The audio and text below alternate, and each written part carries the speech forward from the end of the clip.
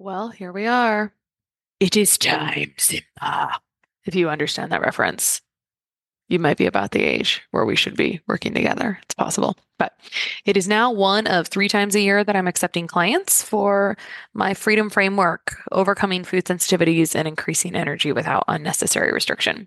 My goal for my one-on-one clients is to take them through frameworks and explore tools for achieving 50, 80, 90% of their goals in just a few months and show them how to continue to heal on their own so they don't need me anymore. Honestly, I think we're doing great one-on-one work here, helping women that would otherwise be falling through the cracks, thinking that they're just aging, that they're just moms, that they just, and it may be true that they just have stress, when really those stress hormones and their other core systems just really need some serious support and some serious love to serve them for years to come without symptoms. So if you'd like to clear inflammation, eczema, food sensitivities, or improve energy and brain clarity, I'd love to chat with you. You can book a call with me at kristabigler.com/FSS, kristabigler.com/FSS, and that link will be in the show notes. Welcome to the Less Stressed Life podcast. This is your host, Krista Bigler, private practice integrative nutritionist, helping people across the U.S. reverse digestive issues, eczema, and autoimmunity via phone and video consult. To learn more, visit lessstressednutrition.com. Now, on to the show. Okay, so today on The Less Stressed Life, I'm delighted to welcome Celeste Coffman. Celeste is a licensed professional counselor in private practice and a certified school counselor. She has worked for over 13 years in the education and counseling fields, giving particular emphasis to working with clients experiencing anxiety. So thank you so much for being here. Welcome, Celeste. Thank you, Krista. I'm super excited. This is one of my favorite things to do, and it's been a little while since I've been on some podcasts, so Thank you for inviting me. Well, I just love sharing in this platform, and the reason I asked you on is because I had not very long ago had some moms ask me about anxiety in their children, and unfortunately, but recently I wrote a pretty long article about some of the nutritional related manifestations of anxiety, and so I was just looking at some of the stats. Oh my gosh, it's staggering. So, I mean, you probably know this, but for the listeners, let me just share. So it's thought that between 20 and 30% of adults have experienced anxiety in this year or in their lifetime. I think it's like 30% this year, 20% in lifetime. In kids, I believe it's 30%, but 10% of them, it's causing impairment to their daily lives. Like it's significantly impacting their lives where they're not functioning appropriately, that's insane. That is way too much, and it's not talked about enough. So I'm glad we're going to be talking about that today. Yeah, I mean, I think, Krista, that one of the most misunderstood things is that people don't really realize anxiety until it is causing life-limiting impairments like what you're talking about. And it's unfortunate because we could catch it a lot earlier. And especially if you see anxiety in your child, we do kind of feel like the earlier that we see anxiety in someone's lifetime, the more likely they are to have bouts of it again later in life. And if it goes untreated as a child, it can definitely be harder to treat later on. It's just like anything, like eating habits. You know, if you get used to eating like, just all processed food and junk as a young child, then you're going to be that way as an adult too. It's going to be harder to break that habit. So yeah, I mean, I think it really is. And, it's also important to note that we don't have a lot of the statistics on children because their language is different. We may misunderstand as parents or even as clinicians what's actually going on. So in some cases, I think maybe even those statistics that you're mentioning could be even higher than what we actually know. Wow. So I totally resonate with the longer you have the problem, the worse it becomes. I actually have that conversation with people a lot.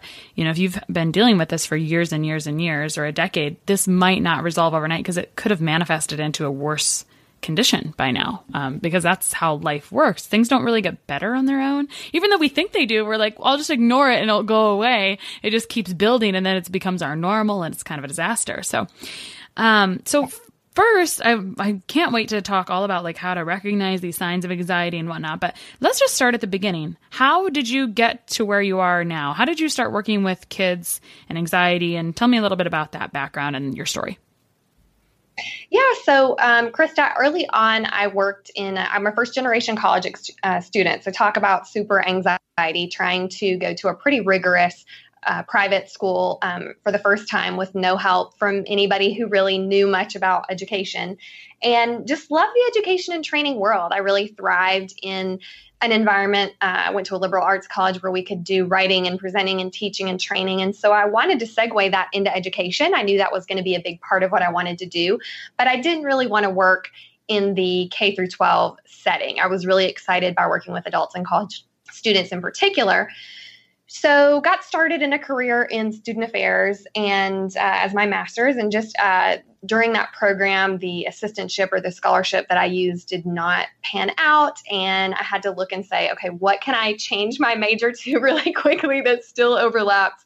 And counseling was the thing that kept coming up. I went to see a counselor myself, actually, at the university. And through that process, she said, really what seems to be ringing your bells a lot is teaching people about things and helping people make a change. It doesn't seem that you're so latched on to it having to be work in a university. So at that time, I got my master's in counseling and landed my first job in a college advising center. So I got to work with that population, and then was sort of recruited or poached off that job to work in school counseling. So I did that for a number of years, was promoted up to the Board of Education for another school district at that time, and did that. And then as I was going through that process, really got to meet lots of children, adults, work with all different populations, because you're not just treating the child. A lot of times you're also treating the parents. And then just decided to open my own practice. It was something I always wanted to do. So now I'm in private practice here in Florence, Alabama. My practice is thoughtful journey counseling. And so I see adults, I see children, different ages, and anxiety is just such a common issue that it was one I had seen and had experienced with clients over and over and over, and something I had seen in my family and even experienced as an adult myself. So it just kind of became a natural segue that I sort of became the anxiety person in our area, which has been amazing because I've been able to really focus my research down and give people a really good handle on what it is they're actually looking for. And it's just super fun. I could not be more blessed and contented with my work right now. Beautiful.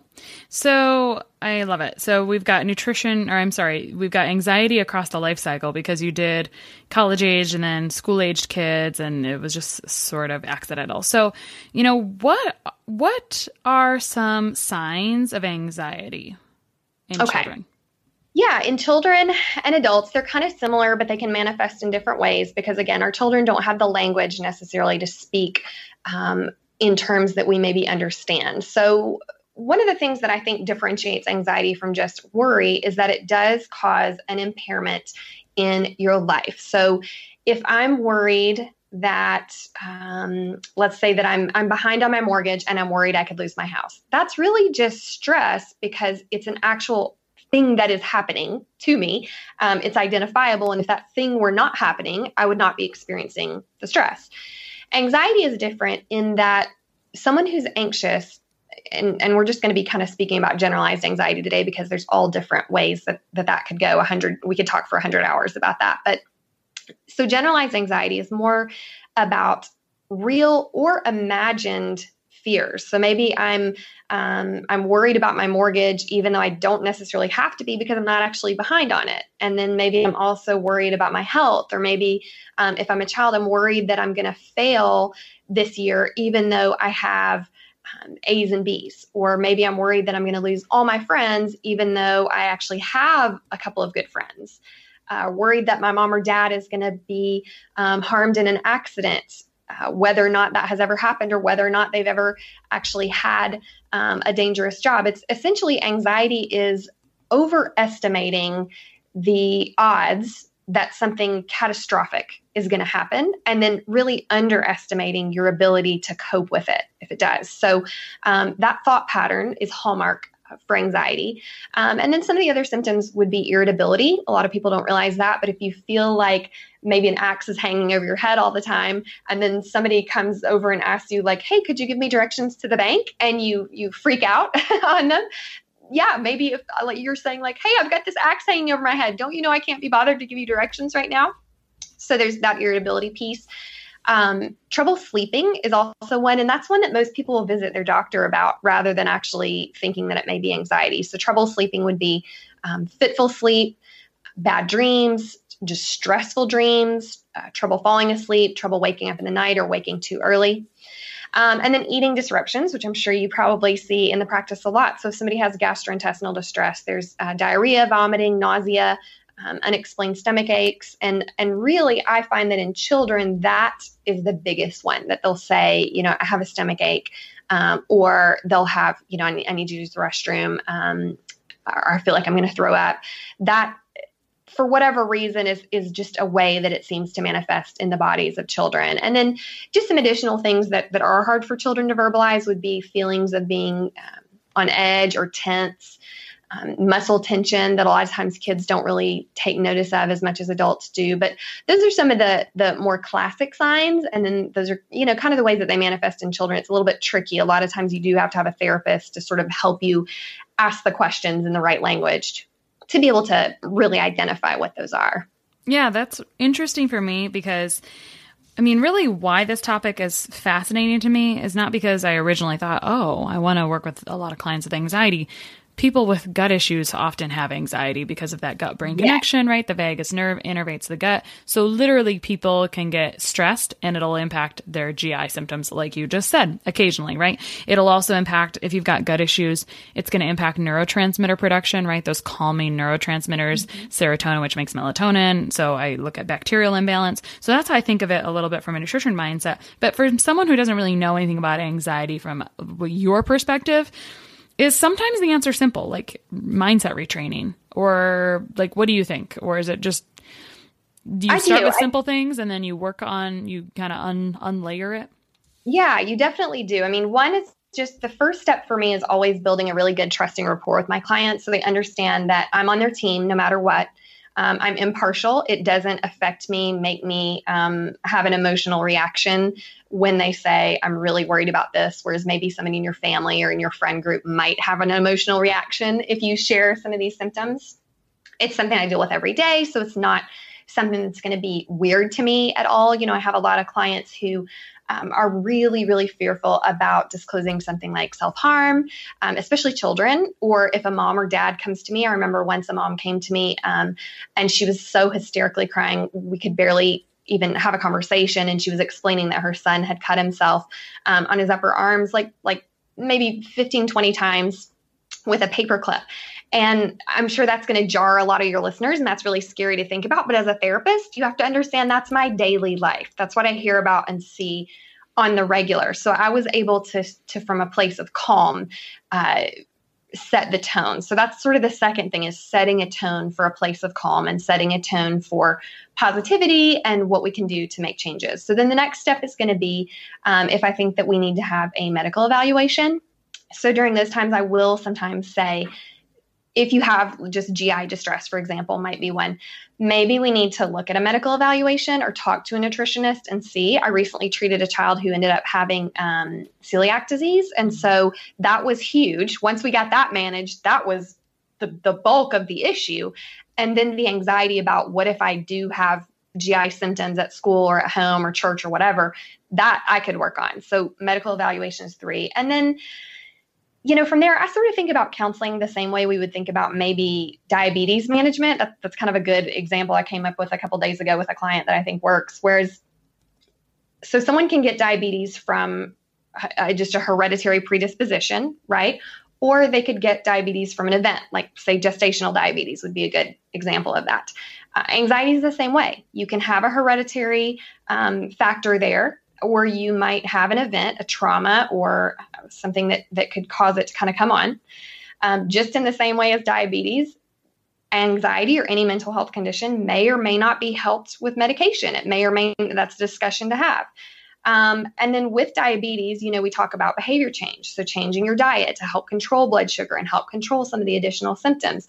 I think about counseling like that piece, that behavior change, where we just sort of evaluate what's the problem list, when is anxiety a problem, when is it not a problem, how can we unpack that and do more of the things that bring success and less of the things that don't bring success. So there's a lot of, really specific examples we can get into, but that's sort of the starting process for me. And any good therapist that you use, I think, should be going in that direction. I love that you brought that up that way because, of course, that's how I kind of move through clients as well. However, if someone comes to me primarily with anxiety, which they typically would not come to a nutritionist with anxiety first, that's where I get apprehensive, right? It's usually a side effect of all their other stuff. I can just tell on the phone immediately that these people have, like, they come with an aura of stress. And that's it, right? Like I always say I can identify an anxiety client. And I was training a group of counselors recently. I said, if they're 30 minutes early, if they send me, 5 or 6 texts because they're worried about that they won't find parking or that they don't know, like, do they need to have exact change? Do I accept MasterCard? Those different things. You're right. There is that aura and that you can kind of feel it coming off of them, right? Oh, actually, I need to talk about that for 1 second from like a professional to a professional because I didn't see that coming. I actually just really appreciate that you mentioned it that way because I didn't see that coming, right? I didn't think, I'm going to have, like, the majority of my clients will have anxiety because I'm working with gut issues. Yeah. I think it can be a little interesting to try to compartmentalize, and you have to get really used to handling those questions, right? Because it can be kind of, my point is disconnecting from people's emotions, right? And you're an expert at that as a therapist. But for me, that was a skill I still hone completely. Like that was probably one of the most challenging things of going into private practice was separating the emotional part, which is tricky because our lives are emotional things, right? In general. Yeah. So, and it affects everything. The reason that stress and anxiety affect our GI system is because cortisol, the stress hormone, is transmitted through the bloodstream. So our bloodstream touches what? Everything, your brain, your lungs, your belly, your muscles, everything. It gets bathed in that way. So, but you're right. When you're looking primarily from a nutrition standpoint, or if a school counselor is looking primarily from an academic standpoint, or if clergy person is looking primarily from a spiritual standpoint, we're kind of, sometimes we do kind of get in our own little house and we forget to refer out. That's why I'm so glad for us to connect, because I'm excited to have someone that works on nutritional issues and can do that online so that can help, make those referrals, because it's not easy in a rural area to be able to find a whole treatment team, which I think is really the best when we can get a whole team of people involved. I couldn't agree more. Thank God for virtual and telehealth and whatnot, because I'm also in a rural place. And I think that's a disservice to think that we're limited by our locations now. It's a beautiful thing, what we can do for sure. So just to back up, I think I wanted to talk about the child that you worked with that had celiac disease. So that's where if someone comes to me with a child with anxiety, I'm like, I feel like you should go get assessed, XYZ as well. There's so many factors. So I never want to tell a parent like, I can totally fix this. Yes, many of these things with diet will generally resolve their other things, but I prefer if there's other symptoms there as well. But when you were going through steps, were you going through some of, you had said 2 and 3, but I missed 1. Do you remember what that was? You said 2 is setting a tone for positivity when you're working with people, and 3 is a medical evaluation. Was there a number 1? I just wanted to recap. Yeah, number 1 is going to be establishing a rapport. So for what that means for a therapist is establishing with a person that you have what we call unconditional positive regard for them, meaning I'm on your team. If I'm your therapist, it doesn't matter what you say to me within reason. We're not going to let a client get abusive with us or those type things. But, I'm going to look at you and say, you have a right to the feelings that you have. I'm not going to abandon you because those feelings are too scary for me. We're going to work together as a team and helping. I love the way that we explain it as counselors to say to a client, I'm the expert in, human behavior and an expert in mental health and emotions and relationships and how people grow and change over the life cycle, but you're the expert in you. And so that's how we're going to work together as a team. I will have things from my education or from my experience that I think are going to be useful that I'm going to make a suggestion for. And then you're going to be the expert in you to say, no, Celeste, that doesn't quite jive with what I want to do. Or yes, I'll try it, even though I'm hesitant. And then we just course correct from there. So yeah, 1 is always establish that rapport and that trusting relationship. I love that so much. I actually have that written into my policies, right? Like, I'm the expert in this. You're the expert in you. I will refer out for these other things because we can't do, we're working on a whole life thing, right? Yes, exactly. And just as a side note, Krista, a lot of people think that, maybe it's best to get with the most experienced counselor, or that you would have to get with a counselor who specifically says that they are trained in this specific issue. And that's great. But all counselors are trained in all the issues. We have a really broad training program. A lot of people don't realize that. But actually, statistically, you're going to have better results with a counselor that you like, even if they're less experienced than a counselor that you don't like. So I tell people, kind of jokingly, I'm the easiest therapist in town to break up with. So if you don't like me, it's not going to be a good fit. So let me refer you to somebody that you like, even if that person is maybe less qualified than I am, or more so. You have to, to be able to trust somebody, you have to like them. And once like and trust someone, then you can work on your own stuff and work on your own issues from there. So that's super important. If you don't get, for any of the listeners, if you don't get a good feeling from the mental health professional that you're working with, you need to switch quickly. Maybe give it like one more visit just to see, but make a switch really quickly. Because that's when you're going to have the best success. I love that. I think we're cut from the same cloth. Celeste, so I always start every client, like, you don't get through the doors without booking a call just to talk about the situation and get to know each other to see if we even like each other. Do you follow a similar process? I do. I rely a lot on my Psychology Today profile. So I have that going. And then I rely a lot on my website to really be spoken in language. I used to try to be super, super professional and polished, and I still do try to do that. But now I communicate a lot more in my real voice, and I do that on my website. So changing some of the language, my website says, "Feel like yourself again." And rather than saying things like, "Are you suffering from anxiety, panic?" Just so changing some of that language allows people, I think, to see into the window of how I practice a little bit more.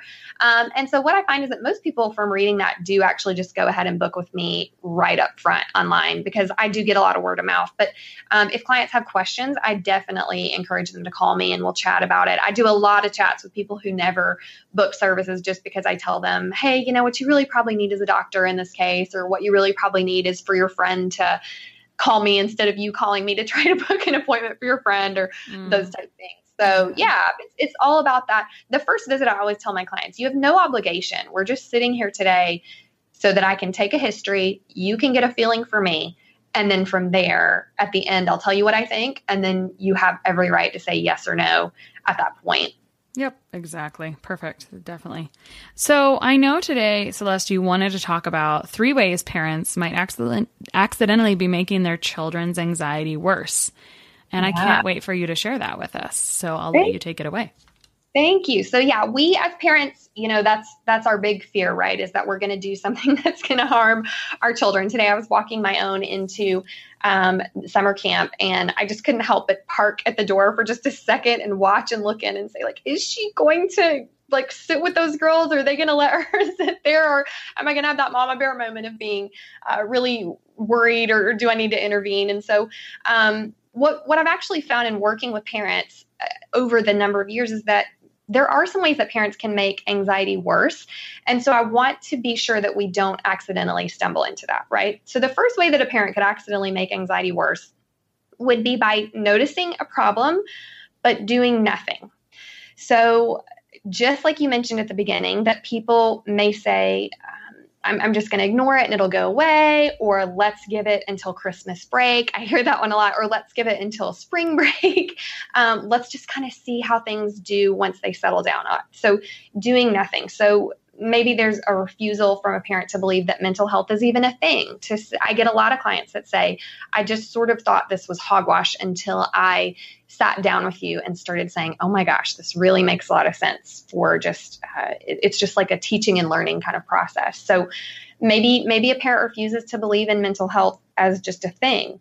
Maybe a parent buries their head in the sand. They don't want to do anything because they just think, if my child is having emotional difficulties, if my child is cutting, if my child is depressed, if my child is anxious, I could somehow be at fault, and I just can't deal with that. That's too close to home for me, and so I'm going to just ignore it. Or parents might do nothing in a sense of having some disbelief that young children can worry. I think we really do our children a disservice when parents say to kids, you don't have anything to worry about. All you're doing is second grade. All you have to do is worry about coming to school and then playing at home. And really the truth of it is our students are so connected to media and they're so honed into what we're saying and doing and what other people are saying and doing that they can become anxious. A trigger can make them anxious for the slightest thing. I remember as a kid having a lot of what I now recognize as anxiety about safety, that someone break into our home. And I saw a television show and it was something like MacGyver, gosh, in the 80s. Like, I don't know if you remember that, but where they had a glass cutter and it was like some high level spy cutting the glass. And I remember thinking, oh my gosh, is that a thing? Do criminals have that? And the answer is, yeah, I guess in a bank heist, but probably not in some, rural city to break in. So kids can turn over anxiety in their mind, whether it's a predisposition or whether it's something that happens to them that you don't even know about. And just ignoring it or doing nothing. That's the first thing that you can do to make things worse. Does that make sense? Absolutely. Okay. I feel, again, I think our careers are mirrored. There's nothing that could make your situation worse than to just let it think it's going to go away on its own. Right. I know nobody ever says to me, I really wish I would have waited to see you until it was worse. Do they ever say that to you? No, never. They're like, oh, I wish I'd have known about this a long time ago. So yeah. Definitely. Yeah. I had a family member who said, I referred her to a counselor because counselors can't treat their own family members. I referred her and she said, geez, Celeste, if I'd had any idea how much this would have helped, I would have done it even if my insurance didn't pay, or I would have done it 6 months ago. And I'm like, yes, what have I been telling you my entire career? But, you never know. I had to just tell someone that the other day, like, I can't convince you something that you have to learn on your own, unfortunately. And the bummer of it, and I probably say this too much on this show, is that sometimes people have to let things get really bad before they're willing to deal with it. Unfortunately, but that's just the trend. I mean, that's how humans are. If we were more proactive, probably everything in life would be cheaper, right? Absolutely. Absolutely would. The money that I have spent and seen people spend on like chiropractors or stress management books, geez, I mean, just get to the root of the problem and see it for what it is and resolve it. I think that's huge. So yeah, I mean, It's incredible. WebMD has a statistic that says that probably 75% to 90% of doctor visits are actually related to stress rather than physical manifestations. Absolutely. So if you can just imagine, isn't that crazy? If you can imagine 3/4, to up to 90% of the money you paid for medical intervention last year, if just last year, was maybe related to something as simple as stress management, where all you needed to do was come in and see me. And we talked through a couple things that maybe you had not told anyone or had not told anyone who was supportive. And maybe I teach you how to calm down at the end of the day and sleep better. And all of a sudden it's resolved. The average visit for most of my clients is somewhere 6-8 sessions that they start to see really real results right away. So doing nothing, I mean, yeah, you can wait as long as you feel like you need to wait, but you need to know that the problem only is going to get worse. It's like nutritionally, if we talk about weight loss, is it easier to lose 5 pounds or is it easier to lose 50? And is it easier to lose 50 or 500, right? Mm-hmm. I mean, you can treat a paper cut with first aid a lot more easily than you can a gangrenous limb that started as a paper cut. Absolutely. So, I want to hinge once more on that statistic from WebMD about stress. I consult with a doctor who reviews micronutrient tests all the time. And I remember him just so starkly saying a long time ago, kind of early on when I started consulting with him on different cases, oh, this is mostly stress. Like, this is largely stress, or this is largely stress. And actually, it's funny because, you're speaking now on the Less Stress Life podcast, which was a total accident, right? I didn't want to name it that. It was just that no one really understood what the word inflammation meant. So I needed a synonym. Yeah. And since then, it's become amazing to me and eye-opening how much stress impacts everyone. And, that's one of the things I talk to people about the first time I talk to them on the phone and or like on my webinar is the types of stress that people deal with. And one is just straight stress. And then there's infection stress and food stress and other types of things. So there's different ways it manifests, right? But at the end of the day, like, what's keeping you sick is a type of stress, one type or another. Number 2, you kind of caught what I'm saying there about number 1, right? Mm-hmm, absolutely. Not doing anything. Yes, not doing anything. So if you notice that your child is having some nightmares, or you're noticing that your child is having some gastrointestinal issues that are maybe not better explained by a pediatrician, or if there's something going on that you just can't quite put your finger on, do something, whether that's read a book or educate yourself a little bit, visit a therapist, talk to your child's guidance counselor. All those things are great preliminary steps. So number 2, the second way that a parent can accidentally make anxiety worse in their child is enabling school or activity avoidance. So what happens when we have a student who has, let me just ask you, when you see parents and they say, my child had, a stomach ache and some diarrhea today before school. So what do? Send them to school? No, they keep them home, right? Mm-hmm. Keep them home from school because they're thinking that their child is actually physically sick or could be contagious. So it's an easy mistake to make. But we sort of start that cycle for enabling school avoidance or activity avoidance. So if we have a child who says, Mom, I used to love going to gymnastics, it's so fun, or maybe they don't even verbalize that. Maybe you've just noticed it. And then suddenly they're not having any interest in gymnastics. They don't want to go. And not only do they not want to go, but maybe they're crying or they're having these stomach aches or throwing up at gymnastics or those type of things. That's a good indicator that maybe there's something going on there that has happened that your child is feeling really concerned about. And so, to miss once or twice, okay, that's kind of human nature as a parent. But where we begin to enable is when we realize that our child is nervous and that the simple act of letting them avoid the activity or avoid school in particular kind of cuts the nervousness or the anxiety. That's the moment we know that we have a problem. Because if we continue to avoid something that makes us fearful, we don't gain that ground back. We actually lose ground. And that's how people can actually become agoraphobic, or what we would say someone who's afraid to leave the house. It just starts with, well, I don't really want to go to school today because I have kind of a stomach ache. First period is always hard. So mom says, okay, well, let me just check you in after first period. That'll be, problem solved today. We'll give you a little bit of a quote mental health day. So then maybe a couple days later, the child says, I know I didn't go to first period, but I felt like people were kind of looking at me. And so I don't feel like I can go to second period either. What if we just check in at lunch? And mom or dad says, okay, that's okay. We'll do that. Well, then maybe that happens a couple of times. And then all of a sudden we've lost ground until your student is maybe missing the whole day, or your student maybe misses a week of school. And what's really hard, Krista, is that a lot of times when I will get called in to consult, I'll have a student who maybe hasn't been in school or in a particular activity for sometimes 6 or 8 weeks. They don't consult anyone until they're actually at the point of maybe academically being in danger of failing or having been brought before a truancy court or something of that nature. So what it's really important for parents to realize is that one of the mainline treatments for anxiety is that we want to do what's called gradual exposure, which means allowing a person to be exposed to something they're afraid of through therapeutic techniques like teaching them to relax, teaching them to talk to themselves in a way that is comforting rather than a way that is scary, and getting them back into their normal life so that they're not being disrupted so much. So that's the second way that a parent could accidentally make things worse, by enabling them to avoid an activity, particularly school, that actually just makes the whole problem bigger.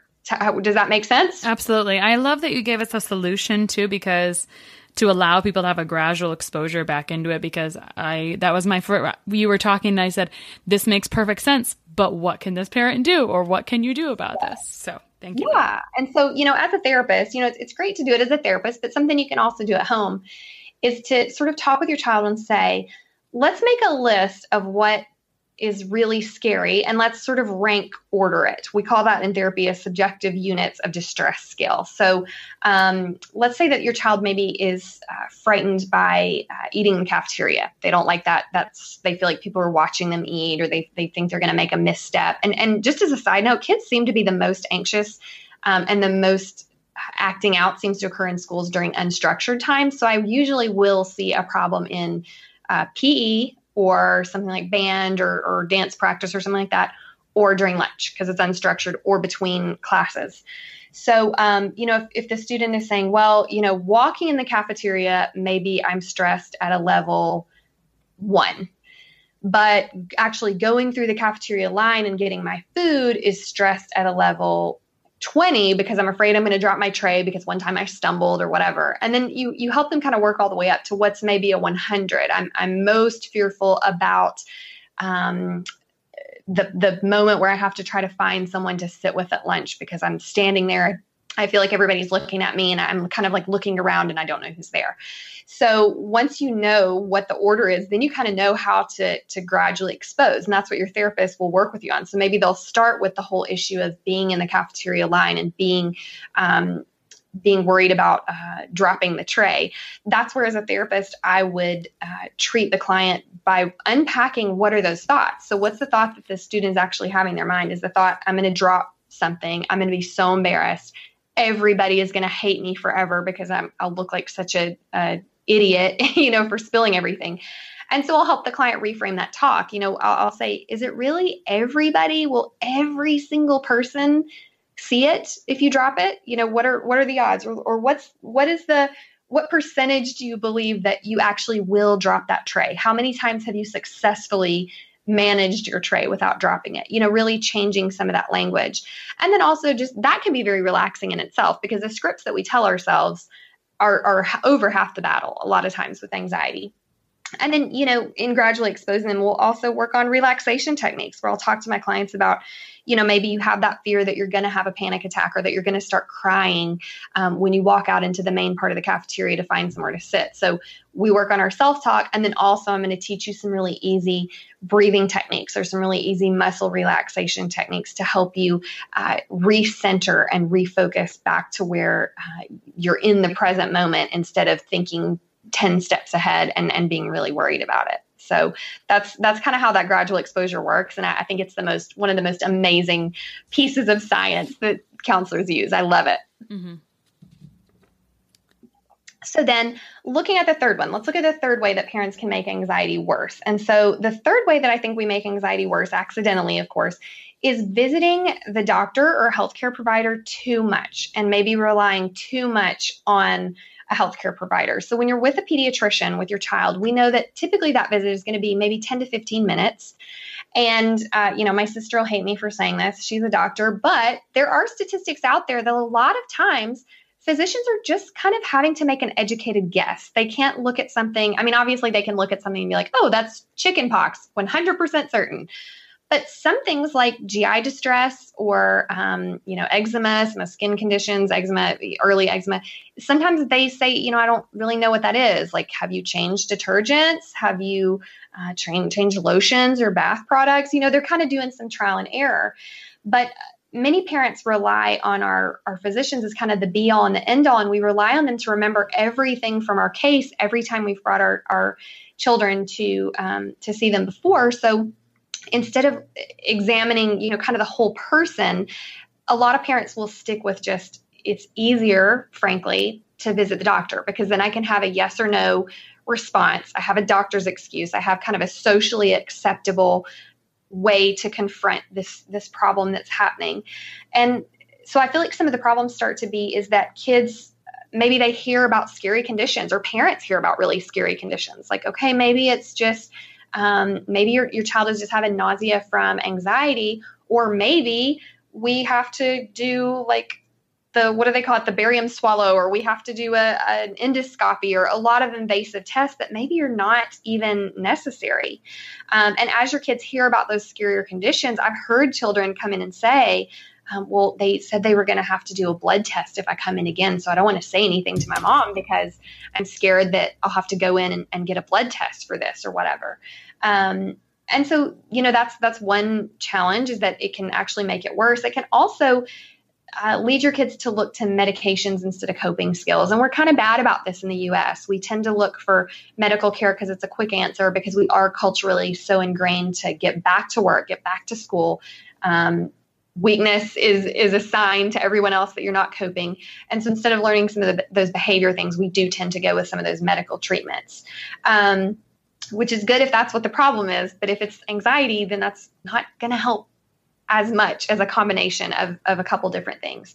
And then also visiting the doctor too much can really reinforce that sick role. We can sort of get addicted to being sick in some ways and addicted to saying, I just have GI problems. That's just the way I am. Or I am just going to always feel this way. And that really takes away some of the power from our children and from us as adults, where what we really need to feel is empowered. Because even if it is a physical issue, if you're not empowered, if you're feeling beaten down and broken and very hopeless and very helpless, your prognosis is not going to be great anyway. But if you can feel empowered and you can feel that you are advocating for your own health, I think that your prognosis health-wise and mental health-wise is always going to be better. So that's the third way that I think we accidentally as parents can make anxiety worse. And that's visiting the doctor too much or relying too much on healthcare only without looking at the other pieces of the puzzle. Being siloed. Yes, totally. So those are the three things. I mean, there will always be outlying cases, obviously, and different things that can make anxiety worse or make it better. And sometimes there's that unicorn out there of anxiety that changes or responds in a different way. But in general, these are the most common that I'm going to see in my practice and have seen just in different practices and consulting through schools and other venues. So I think those are things that our parents that are listening really need to watch out for. Well, I feel very in tune with you. I could probably change the title of your 3 pieces to things that will make your problem worse from a health standpoint. If you not doing anything, enabling the problem, and then getting, being siloed, looking for a quick fix, visiting the doctor too much. So, So Celeste, thank you so much for going over that with us. I feel like I hope that the parents listening got a lot of value from it. And even if you're not a parent, because like you said, there's quite a bit of overlap as well. So what's your gut reaction to tell someone that's listening right now, let's say they're anxious or they have an anxious child and they don't know where to start? I would say the first thing I would do would be reach out maybe online and look for something like an anxiety test. If you were to just Google anxiety assessment or anxiety quiz, you can find a lot of those from some pretty reputable sources to just give you sort of a place to start. A lot of times we don't even know what language to use regarding anxiety. So I'd start there. There's a really good one called the SCARED assessment. I can send you a link for that later. If you have show notes, but that's one that you can just get online for free. It's best evaluated, obviously, by a healthcare professional, but it is one that can help you ask your child some of those questions. And then there are things like the Penn State Worry Questionnaire. That's one that adults can use on their own and take that and use that just as kind of a springboard. So the higher you score, the more indicative it is that possibly anxiety is the issue and not just worry or a legitimate stressor. And so, take a look at that, see how your results come out. And then from there, if you are on the higher end, even if it's just moderately high, if it's halfway, think about looking for some referrals in your area of a local counselor. You can do that for psychology via Psychology Today. You can locate counselors in your area. So one of the best ways is to ask around people that you know who they've had great success with. You can also ask your pediatrician for a list. And then to do some introductory phone calls, read about that therapist's experience with children or experience with the problem that you're specifically mentioning. And then just check it out. I mean, again, you're not committed to doing anything. It's really not as scary as it seems. You're going to show up.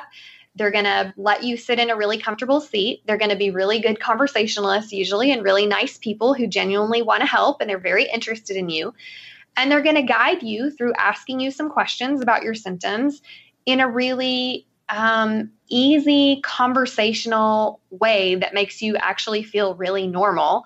And then they're going to give you some ideas about what they think could help or what might make a difference. And then you have the right at that point to say yes or no. This is what I'm going to do. So it could not be easier. I think everyone should try to visit a therapist or a counselor just at some point in their lives just to see what it's all about so that they know, if not for themselves, then for somebody else. Mm-hmm. Smart people get therapy, right?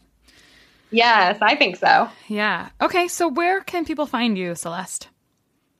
Probably the best way is if you want to check out my website, which is thoughtfuljourneycounseling.com. That's kind of a fun way to just see about my practice and some other things that I have offered there. And if I have any events or other products, they usually pop up there. I also have a Teachers Pay Teachers store. Most of your teachers will be familiar with that, or if you have any homeschoolers in the audience, they may be familiar with that. But Teachers Pay Teachers, and I think you have the link to that for my store directly. I do have a couple of resources for bullying. I have a few resources that can be used for parents. They really are useful for parents or for school counselors to teach about different subjects that could be helpful for your children. And I do have an anxiety group counseling curriculum that I'm working on that should be published before the school year starts this year that people could purchase. And it is something that can be definitely used for families, or it can be used for school counselors. So there's free and paid resources that are available for educators as well as for families there on that Teachers Pay Teachers site. Yep. And that will be in the show notes. So great. Good. Okay. Well, thank you so much for sharing this with us today, Celeste. I loved listening to your Southern drawl. I found it very relaxing. So I will take this as a therapy. No, I'm just joking. Session, just listening to your voice. So thank you so much for joining us today. Thank you, Krista. It's been such an honor. It really is for you to even have asked me. It's such an honor. I hope that your audience finds that helpful. Yeah. Thanks. One of the best gifts you could give us at the Less Stress Life is your feedback. We are paid in podcast reviews. If you enjoyed this or any other episode, please leave us a review. In the iTunes store or from your podcast app, just search for Less Stress Life as if you're not already subscribed. Click on the banana face image, scroll to the bottom where it shows the text of other reviews, and write a review. While you're there, hey, make sure you hit subscribe. For Android or Stitcher users, you gotta go to the desktop site and search for Less Stress Life, and then scroll down to leave a review. Stitcher doesn't load Apple reviews on their site, so if you want, you can leave a review in both places. Your feedback means a lot to the success of the show. Thanks so much for taking the time to do that. You rock.